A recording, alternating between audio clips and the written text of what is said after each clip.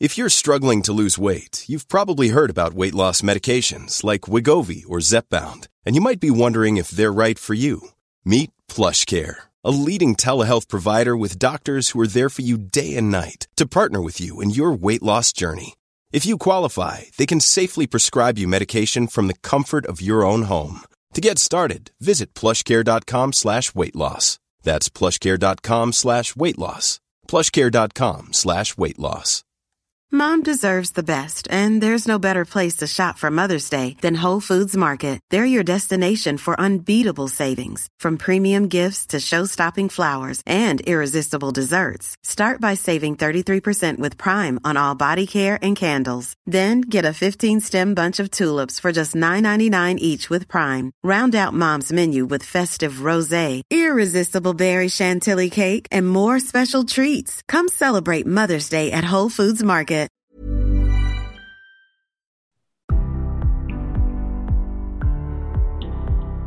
You're listening to CMO Moves, the podcast that uncovers the human side of game-changing leaders. Hear their incredible journeys, the moves that they've made, and how they got to become leaders of some of the world's most exciting brands. We hope you enjoy their stories, their advice, and take away some tips and inspiration for your day. Enjoy the show. If you're struggling to lose weight, you've probably heard about weight loss medications like Wegovy or Zepbound, and you might be wondering if they're right for you. Meet PlushCare, a leading telehealth provider with doctors who are there for you day and night to partner with you in your weight loss journey. If you qualify, they can safely prescribe you medication from the comfort of your own home. To get started, visit plushcare.com/weightloss. That's plushcare.com/weightloss. plushcare.com/weightloss. Many of us have those stubborn pounds that seem impossible to lose, no matter how good we eat or how hard we work out. My solution is PlushCare. PlushCare is a leading telehealth provider with doctors who are there for you day and night to partner with you in your weight loss journey. They can prescribe FDA-approved weight loss medications like Wegovy and Zepbound for those who qualify. Plus, they accept most insurance plans. To get started, visit plushcare.com/weightloss. That's plushcare.com/weightloss. Hey everyone, thank you for tuning in to another episode of CMO Moves. Before we get started with today's episode, I just wanted to take just a minute and say thank you. I want to thank everyone who's continued to be loyal listeners of this podcast. A lot of you have been there since the very beginning when Nadine Dietz first started this. And then about a year ago, she handed the baton over to me. And since then, I've felt very humbled to get to know all these incredible leaders. And if you ever have any feedback, thoughts, you know where to find us. We're always open to new ideas. I'll tell you, the duos episode was something that came from the community to pair two CMOs together on the show. So we're always game for new and exciting things to keep it fun. With that, I'd love to welcome to the show today's guest, Eddie Rivas, CMO of Magnolia Bakery. Hi, Eddie. Hi, Heidi. How are you? Doing well. Eddie, did I say your last name right? Rivas? It's Revis, but... Dang it. I had a 50-50 chance there. Some people are really particular, and I am not one of them. Well, it's funny. We should be, though, right? It's our names. And we're always just like, you can say it however you want. However you feel. You know what? Look, it's your journey, how you want to say it. It's up to you. I'm lucky because I have a first name that you can't really get wrong. And so I feel blessed. I feel blessed for that. Exactly. I feel blessed for that. Well, everybody, you can see already how optimistic Eddie is. So let's get to know you a bit better. Tell us about where you're from, where are you now, and what your role is currently.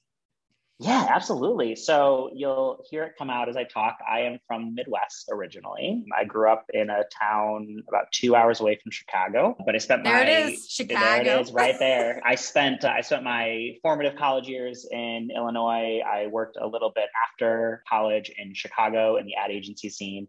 And then I embarked on that all great adventure to New York City about 11 years ago. So I've been based in New York City ever since. Great opportunities to travel the world and work with teams across the world, but home base has always been New York City.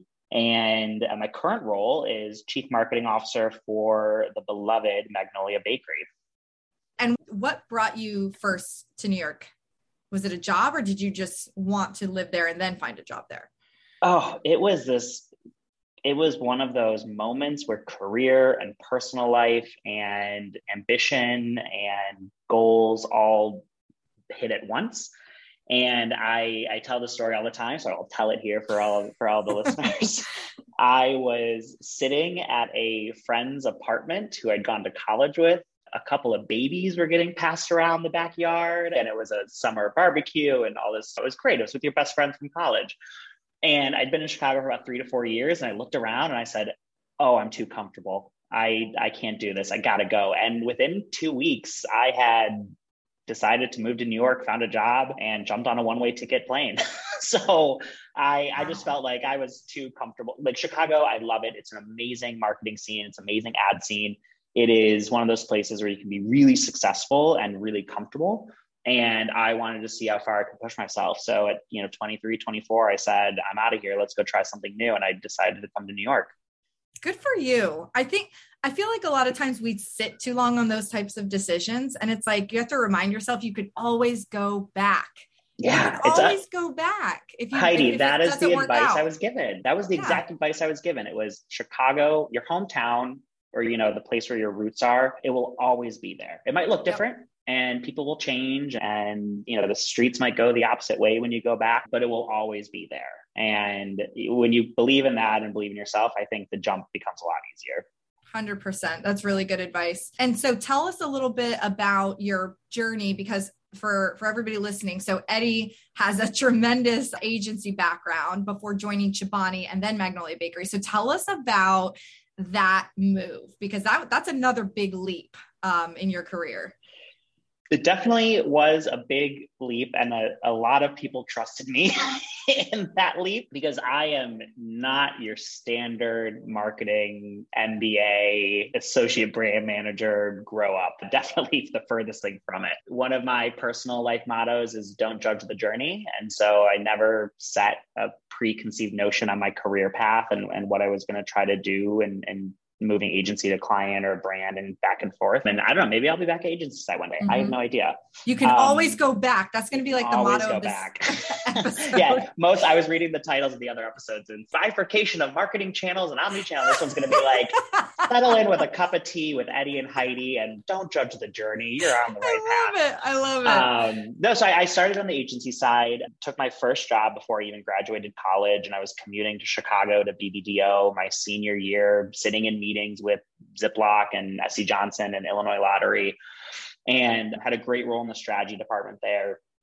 I think curiosity has always been, my Achilles heel, and it's the thing I love about myself the most, but it's also the thing that I hate about myself, because agencies are awesome, but you really do one thing, or you work on a handful of types of clients. And I remember I was like, whoa, this digital thing seems really big. And this was back in the days, like Facebook apps, and, remember building Facebook apps. Anybody listening, I'm sure you do. I thought, oh, wait, why are we doing more digital? I want to do more digital. So I then moved to Digitas in Chicago and linked up with my mentor, Brooke Skinner, who's there. And what I realized really quickly was I decided that I was going to be one of those people that I jumped at those opportunities when it benefited my toolkit and it benefited my skill set. And I wanted to become a generalist in a lot of things. And so I spent some time doing BBDO, brand building, hardcore agency background, 100-year-old agency, jumped to Digitas, which was really interesting. And this is the merging of the retail space with my client Sprint, plus the digital space, plus B2B, which was really exciting, and then sort of customer journey and digital journeys. I had the opportunity then to come to New York and work with T3, which was an independent agency out of Austin, where it was like hardcore digital UX, UI, business strategy, consulting. JP Morgan Chase was one of my clients. It was a great experience. And then I landed on the media side, because when you work on the creative side of the business, you realize, media people make all the decisions. You can pitch every cool idea you want, but if you don't know how media works and how investment works and how strategy works and how those decisions get made around that part of the table, you could be the best creative thinker, but if you don't know how it actually works, you're never going to actually be able to sell your ideas all the way through. And so I then had the opportunity to go work with Essence Media and work with the digital team there on Google, which was an amazing experience. And I was able to really just spend some time learning the media side of the business, working with tens of millions, hundreds of millions of dollars in media budget, building awesome content experiences. I shot a TV show with Awesomeness TV for the Android Pixel, the Android phone when it launched. Really got to reimagine media and investment strategy and how we do that. And after some time there, did another agency gig on the design side. So I moved from media to design strategy and design thinking. And that is where I met my other mentor, Leland Mashmeyer, who went on to become the chief creative officer of Chobani. And that's how I landed over on the brand side. But I think, long story short, agencies are very important. They play a crucial role in the marketing ecosystem and ad ecosystem. But what I really wanted is to be as close to the decision-making as possible and to be close as in that driver's seat as possible. And the best way to get there with your clients is to become the client and be in that position. So I saw the opportunity to go and I just ran at it. And then I was this person inside of a very complex $1 billion company working on brand and client and marketing and in-housing. And I'd never been a client before. And so again, a lot of people trusted me. Okay. So what made you take that leap to the brand side? Was that another part of your tool belt that you felt you really needed to just gain that experience in? Did it take some convincing? I had to convince myself. That was probably the most convincing I had to do. But I really trust Leland, and I saw him make the jump because he had been primarily on the agency side as Agency Collins, which I had the opportunity to work at with him. And what really drove it was building out that skill set and that toolbox. And I say now that the most deadly marketers in the business are people that have spent a little time on the agency side, because I think it's not just the skill set that you learn, but it's the hustle, it's the imagination, it's the problem solving, it's the navigating complex issues where maybe you only have half the information because your client's only given you half the information. I would say that I hire a lot of agency people now that want to go brand side because I believe in their foundation and what they've done. And the transition, when you support that and you don't set like a preconceived expectation on what does a brand marketer look like or what does a in-house marketer look like, when you just look at people and you say, wow, you're doing something that I think we could find value and it could have impact on the business and could create change in the organization, come over here and do that and just let them run wild. It's amazing what happened. And I think that's where you see a lot of great marketers and a lot of great, it's always what's made great agency people. And then when you look at it and just, if you put them in the environment of a brand with the resources and the information and all that good stuff, it becomes a really lethal combination. So I'm really keen on hiring ex-agency people. It's one thing I look for when I recruit, if we're recruiting for a role that makes sense there on the team. But it definitely took a lot of convincing on my side. And it also just, it took I believed them when they said, we want what you're doing. We just want you to do it here. And I said, great. And I don't have to pretend to be a brand marketer. I don't have to pretend to be this client. I just get to be myself and just do it in an environment that wants that. And so that's where I think my almost 5 years at Chobani were the most successful, was because it was an environment like that. So from Chobani, what was the catalyst for this opportunity for Magnolia Bakery? Yeah, no, absolutely. And I spent almost like 4.5 years at Chobani, and we were in-house team of the year in 2019. We were doing everything agencies do. We were winning awards. We were hiring great talent. We were making great things and putting them into the world. We were driving business and creating impact. And when I had the opportunity, I think the COVID experience drove some of the reflection, where you're in your apartment, you're alone, and you start to really think about what's next for you and what you want to be thinking about to do next. And when I took that step back and I thought, what do I value? What motivates me? What do I get excited about? Hamdi, the founder of Chobani, had this great saying that we heard about all the time in the walls of Chobani, which was, if you're going to leave Chobani, just go make magic someplace else. Go do what you can do great someplace else. Don't leave negative. Don't leave on a bad experience. I always like to leave at the top of my game.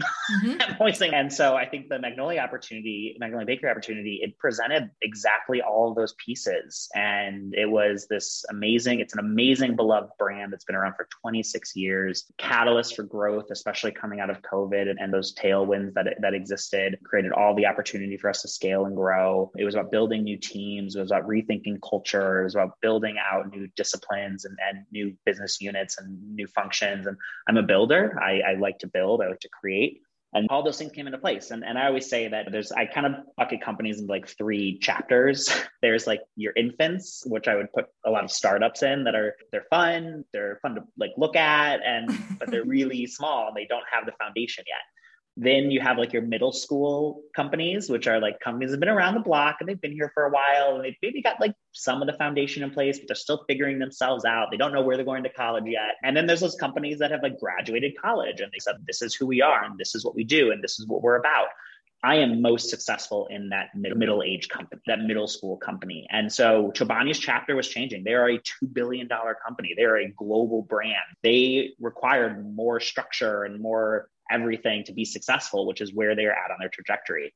And while I feel confident I could have been successful in that, I looked at other companies. I was like, no, I'm going to go do this again someplace else. And so I like that middle school. I like the acme. I like the little bit of the unknown. And when that opportunity presented itself, I had to jump at it.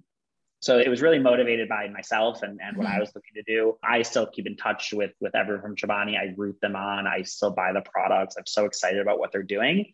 And it's fun to share stories now because I take a lot of the things I learned and I'm applying it to my new role. Yeah. And I'm able to say, and that's how I also know I think I made the right decision. I can take everything I've learned and apply it and do it better and do it and get new input and get new feedback. And so that's what I'm really excited about over the last year plus here at Magnolia Bakery has been my own growth and my own focus on continuing to push myself on what we've done, but do it in a new environment. And can I do that? Can it be? And the product, you went from yogurt to now pudding and other treats, but which by the way, for those of you who are not familiar with Magnolia Bakery, when I was super pregnant, my team was so kind and they had sent to my house a big vat of the banana pudding.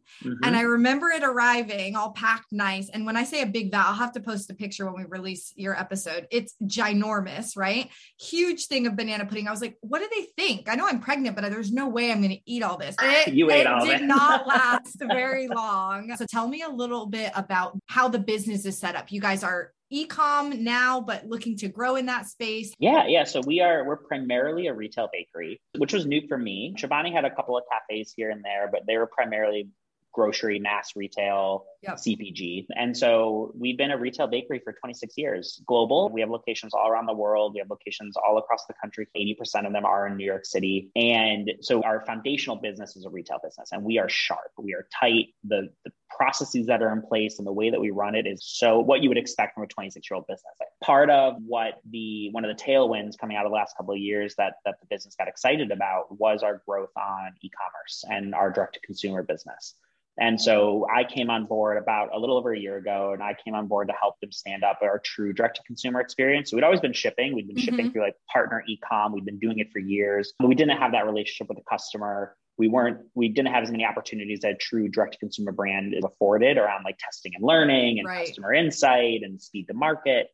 And one of my first big projects was to lead the stand-up of that and to help optimize sort of the demand, the top of the line, and then partner with our CFO and our supply chain and our production teams on how then does that impact process and optimizations on the below the line. And so we moved into a whole new facility. We introduced new products. We're working on new packaging. We're building out new channels. And so I think for me, it's really exciting to be driving that part of the business. Direct to consumer is important to us.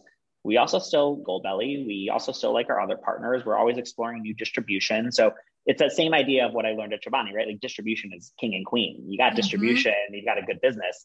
And for us, D2C will always be our crown jewel. It'll be the thing that we hold up the highest, but we're not afraid to distribute and ship and partner with other platforms and marketplaces and other brands to get more distribution and get our brand out there to more people across the country that might not be in New York, LA, or Chicago. And so I'm really excited about that business and standing up. And I'm really excited about the future of what we're building out and where this brand can go and what it could transform into. Yeah. And with a brand like Magnolia that has such a great story, it's very rooted in a local story for New York, but it's expanded so much. How do you balance the brand, your focus on brand, and then now with this e-commerce and more of the transactional side of things? What's your take on that? That's always a hot topic.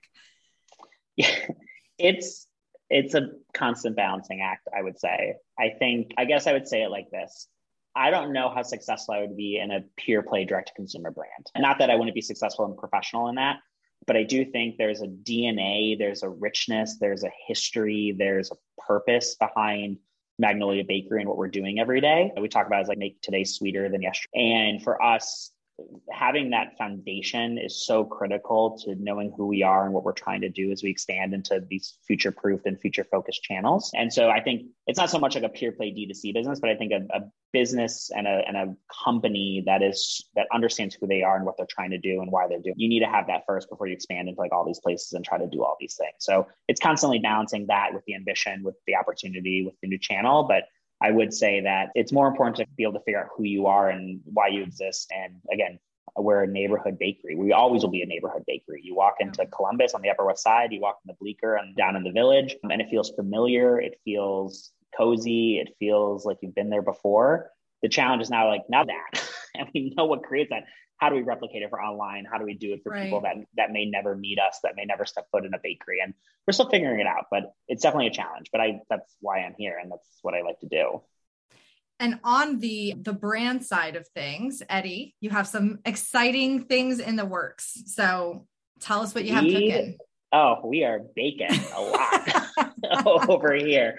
So a couple of things I was really excited about when I joined Magnolia Bakery was there was so much runway for the brand to be brought into 2022 and even beyond. And so one of the first things of the assessment that I went through with the team here was we hadn't really touched the identity in 15 years. And that's a long time. I always say 15 years is about right before the iPhone launched.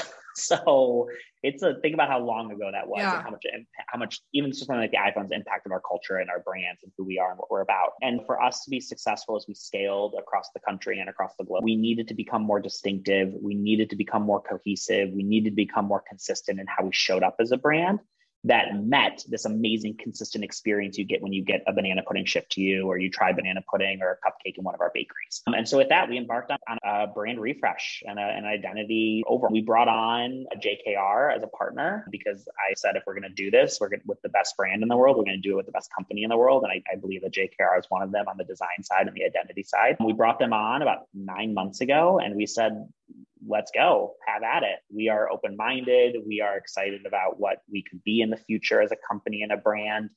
And it was one of those experiences, I think, doing rebrands and rehauls are things that I always say you want to do once every 25 years. Like you don't want to constantly be touching it. We're in the middle of it right now. I don't want to be feeling like this every day or every week. And so when we launched we're making the announcement on, Wednesday, April 27th of this year. We're really excited. We have a new digitally led and digitally native brand mark and word mark that's custom. So we did it custom with JKR, so nobody else can have it. It's a little less ornate than our original mark because we have to scale it to shipping label. We have to scale it to Instagram icon or favicon. But we have a whole new brand identity, so a whole new logo, whole new color palette is coming, just like something refreshed for screens. In 2007, we weren't spending all day looking at our screens. And so now we had to say, okay, how do we refresh this color palette to become more distinctive and more iconic for who we are? But we did custom colors. We have Bleecker Street blue, we have banana pudding yellow, we have red velvet red, we have green. Again, we kept very true to who we are and what we're about. And we're introducing patterns, and we're introducing just these really distinctive elements that were inspired by our teams going to the bakeries and looking at the floor and saying, oh, man, that's the original tile from 1996. How beautiful is that? How do we preserve that idea in something like an identity? And so the best brand refreshes and identities, I would say, are born from an idea that already existed. It's not some crazy new thing that just came out of nowhere. And so hopefully when everyone sees the new identity and starts to experience the new brand, sees the new packaging and the store refreshes as they roll out, it will feel familiar. It will feel familiar enough where you might not even notice, which I would say is success. Yeah. And how long have you been working on this refresh? So we've been working on the refresh for about 9 months from start to finish. We will continue working on the refresh probably for the next 12 to 18 months with the state of supply chain and with the state of materials and with our store openings internationally and with our refreshes that are going to be happening here domestically. We are going to be chipping away at 25 years of legacy and updating it over the next 12 to 18 months. So we always say, I was telling the JKR team, I was telling my team earlier, we're having daily huddles where take deep breaths, we let them out. We talk about what's worrying literally us, this is rolling out tomorrow, guys. Yes. So I talk about being humbled that Eddie is carving out an hour of his day to spend with us on this podcast when he has, oh my God, a big thing happening. Oh, I have a wonderful team that I trust deeply, and they will tell me if something's going wrong. Yeah, right exactly. now, no one's bothered me. But we've been working on it for 9 months. But I was telling the team, I was telling JKR that tomorrow, Wednesday, April 27th, it is not the end of the refresh and the rebrand and the new Magnolia Bakery. It is the start. Yep. And so with the start comes a lot more hard work, a lot more discipline. But no, we're really excited. I started reviewing some of the store designs for some of our international locations that are opening. And oh my God, if you could see them, they are it just feels like a cupcake and a banana pudding and a cake all came to a party together. And it's like the best party you want to be at. Oh, that's so awesome. Congratulations. I can't wait to see it all. Thank you. So when you first started the process 9 months ago, were some of those early kind of brainstorms with the agency and your team virtual? Did you guys, or did you mostly get to do it in person? It was a condition of the agency that we worked with. And it was a condition of us aligning as a team to do this project together, that we would do it as safely, but as collaboratively as we could. And so we are a physical experience, very physical brand. We are something that you taste, you smell. And so there was no world where we could have done this 100%. And so we did field trips with the teams. We did them in small groups. We would do offsites at the bakeries before collaboration sessions. We would do big conference meetings where we all sat 6 feet apart, but with the agency together in the room. We were really challenging ourselves to say, like, how can we do this safely and how can we do it in a way that everyone feels comfortable? But a lot of the conversation, a lot of the boards, this is where, like, you know, the Collins has rubbed off on me and the Chobani experience has totally rubbed off on me. Like, I like seeing it printed on a board. I like being able to go up to it and examine it and sit with it and spend time with it. And it's part of the JKR process too. And so we really trusted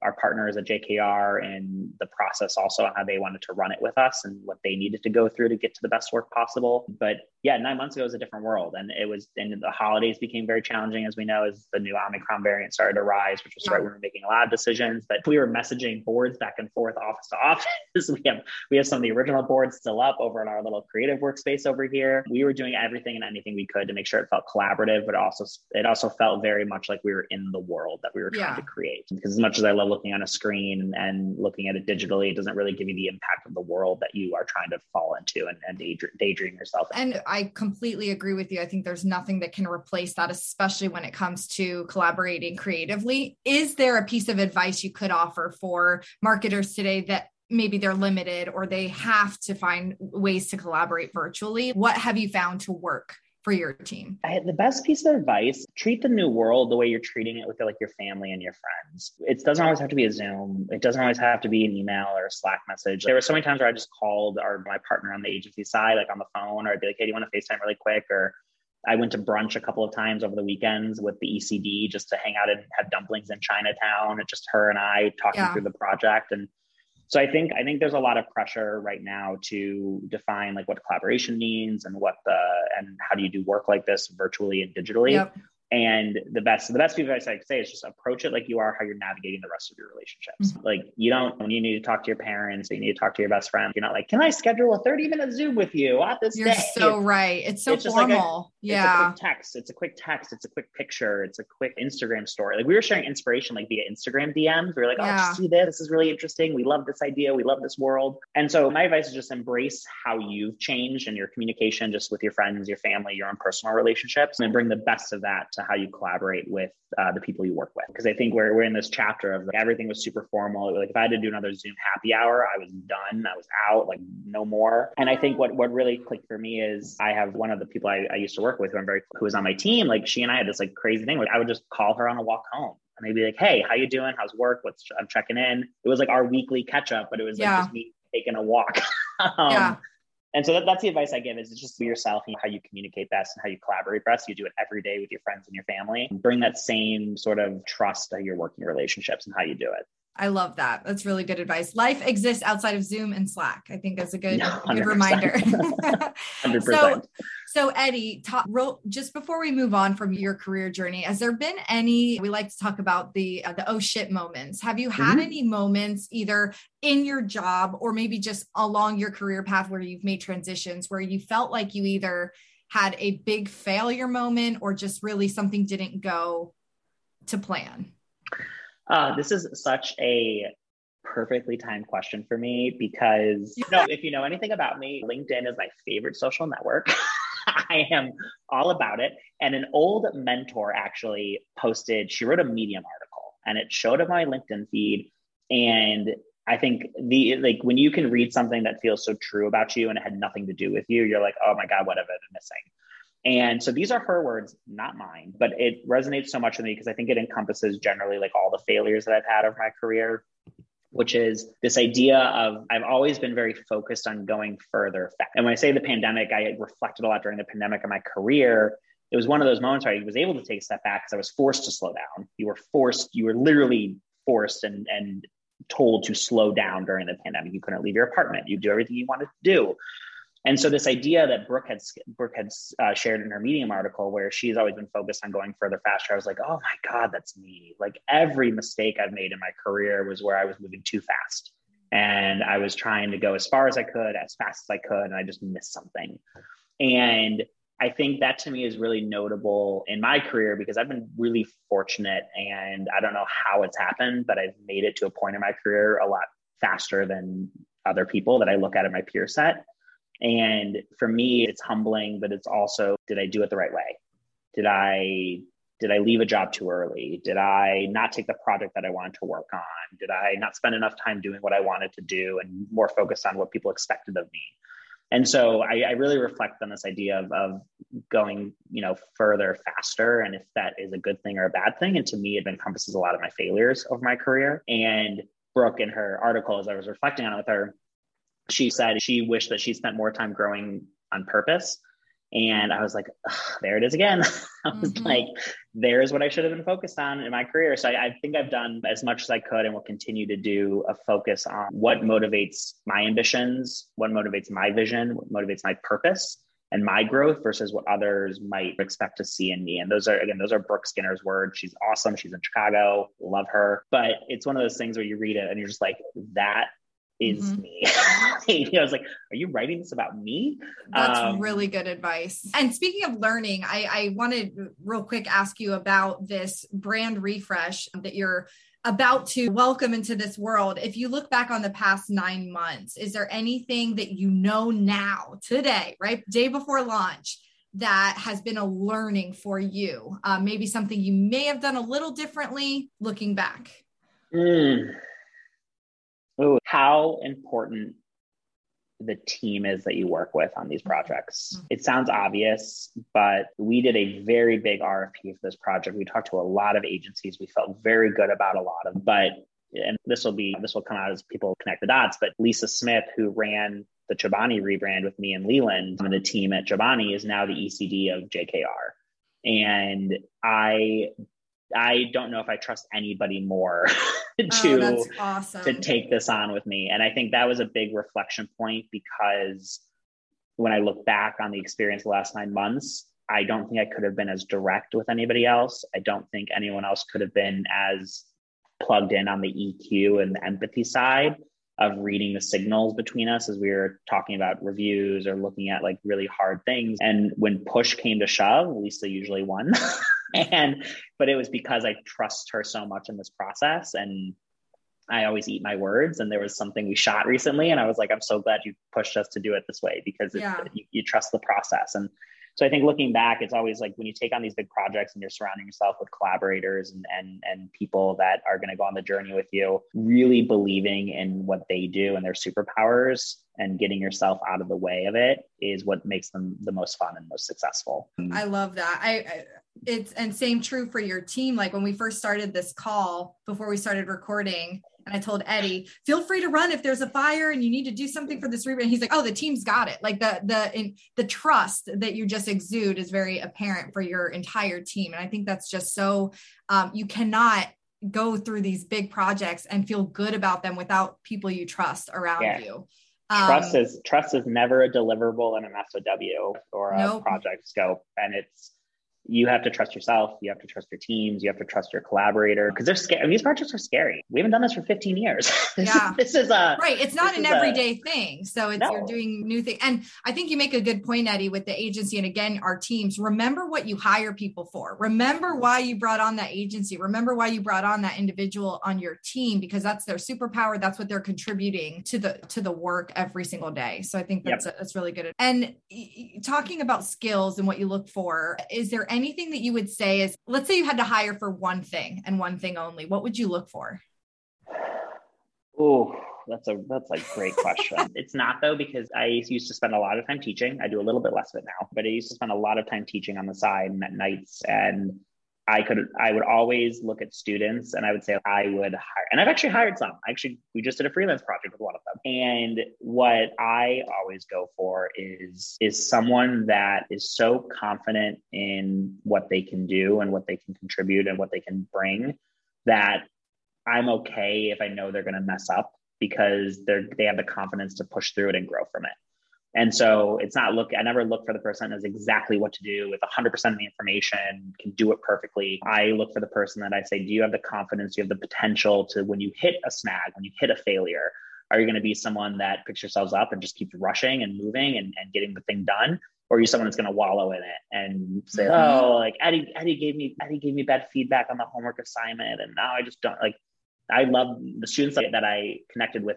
I connect with all my students, but the ones I connected with the most are the ones that we'd have like late night discussions about the homework assignment, about the presentation of the project. And they would keep pushing me. Because they were so confident in their idea or confident in the genesis of it, but they're like, help me be better. You're giving me this feedback, help me do it better. And so I think I look for that as something in a lot of people is, do they have the confidence in themselves to pick themselves up and to continue to be successful and grow and challenge themselves and challenge the people around them? Because that's what we do every day at work. I love my team when they come into me and they say, we're going to try it this way, or they don't even tell me and they do it. And then they come and tell me how it went. It shows passion. I think that's, it's, and we're always going to encounter failure moments and things that it's like, that really didn't go as planned, but it's what you do with that information, to your point, that matters more than the failure. So that's amazing. I think when it comes to the CMO role, and given you have such a diverse background, all the things you've gathered along the way in your tool belt, is there anything that you see evolving in the role of the CMO, like in the next, say, 5 to 10 years? Is there anything you see that will be a big change from what we see currently? Oh my goodness. You're trying to get me to like word vomit all the ad lingo. I was like, if you're playing ad bingo, get ready. No, I think you never played bingo at conferences. Oh my God, so much. Oh, but that'd be a fun ad. We should do it. Yeah, we should do it at Brand Week. Okay, I'll tell the team. So anyway, so I digress. God, so much is going to change. It's really crazy. I'll say this. I think the best CMOs that I know and that I look to and that I follow for advice and look to grow with, they position themselves really well as a lieutenant. I am not the CEO. I don't really want to be the CEO. CEO is a tough job.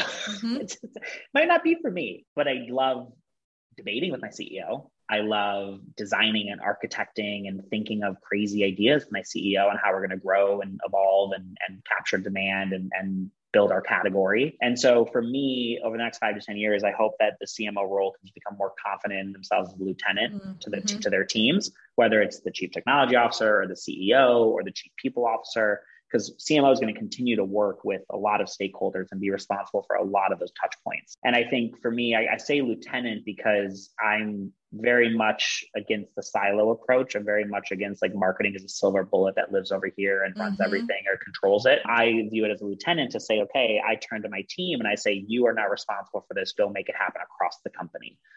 Go create this change. Go help people understand the value of this. Go educate teams or people on what we're trying to do. And it's very much in my mind like a lieutenant. So I think over the next like 5 to 10 years, I would just love to see the CMO role grow into that lieutenant role, whether it's with whatever stakeholder, CEO, chief people, chief tech, chief information, chief sales, chief demand, chief growth, whoever it is. But I think that those are going to be the most successful ones that can really position themselves as a lieutenant to the organization and to the company. Because marketers have a lot of resources in companies. They have a lot of ability to change the tide and change the narrative and change the direction. And with that power comes that responsibility to say, are you tied into your leadership? Are you tied into the rest of the team, the rest of your group? And then what you as a lieutenant are going to go do about it. But yeah, that to me, that's what I'm most excited about the next 5 to 10 years is as the marketplace changes and as ads change and as everything that is every piece of ad lingo you can imagine continues to change. The consistency is to play that really good role for your company. Yeah, you're so right. No other role experiences as much change as the CMO. That's really good. I like that. So Eddie, we're coming up on time. You have a rebrand to get to. Okay. So I'm going to get you off of this podcast, but first I have a couple quick fire questions for you. You already stole one of mine, by the way. You said, I did? Yeah. You answered. I was going to ask you what your favorite social media network was. So you said, LinkedIn, 100%. Okay. So I'll jump into the others. Okay. Favorite streaming platform. Oh, only because I love Severance right now, Apple TV. Oh, okay. All right. Nice. Would you rather go to a Broadway show or a rock show? Broadway show. What's your favorite movie? Ooh. You know what? Because my partner just yelled at me for laying on the couch watching it again, the Harry Potter series. Oh, we just rewatched them. They're amazing. And then last question. You are stuck on a desert island and you can only have one dessert for the rest of your life. What is it? Oh, this is a really good one. I would say, and they've changed formulation over the years, so I'm going to go back to the 90s. I would take the 90s formulation of Baskin-Robbins peanut butter and chocolate ice cream. Ooh, I remember that distinctly. Wasn't it good? That was like so every good. Friday night we would go to Baskin-Robbins. So yeah. Good. Oh, that's awesome. And then, okay, this is truly the last one, I promise. Our classic, if talent and money were of no object, you had all of it in the world, Eddie, what would you be doing? I would be running a hotel in South America. That is incredibly random and awesome. Any particular reason? It's my favorite continent to visit and to travel and explore. It has everything, but I would definitely set up like a hotel in Jose Ignacio in Uruguay. And just like a bed and breakfast, small like just hotel? like a small boutique hotel. I remember I was traveling through Chile and I met the owner of one of the hostels we were staying at, and he was like, "Oh yeah, I used to do like finance in New York," and I said, "I'm over it, and now I'm here, and I've been here 10 years," and I'm like, "What is this life?" So maybe one day soon, if you're ever on a road trip through South America, you might find a little hotel run by a crazy ex-marketer. I love it. And remember our saying, you can always go back if it doesn't work out. So Might as well try.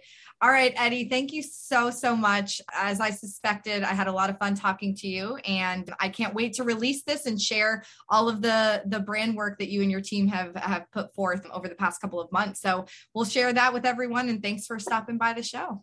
Thanks for having me. Okay, take care. Bye-bye. Bye-bye.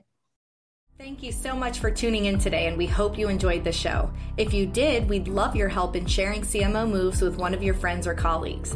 And please also be sure to subscribe on Spotify, Apple, or wherever you listen. Better yet, leave us a review while you're at it. Thanks again, and we'll catch you next time. Hey there, are you ready to elevate your personal brand or company?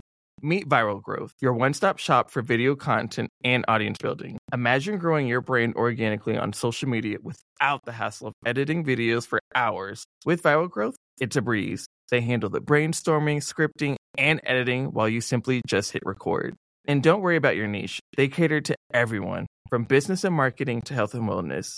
Are you ready to make waves in the social media realm? Visit viralgrowth.io and use code ADWEEK, that's ADWEEK, all lowercase, and get 10% off your plan. Mom deserves the best, and there's no better place to shop for Mother's Day than Whole Foods Market. They're your destination for unbeatable savings, from premium gifts to show-stopping flowers and irresistible desserts. Start by saving 33% with Prime on all body care and candles. Then get a 15-stem bunch of tulips for just $9.99 each with Prime. Round out Mom's menu with festive rosé, irresistible berry chantilly cake, and more special treats. Come celebrate Mother's Day at Whole Foods Market.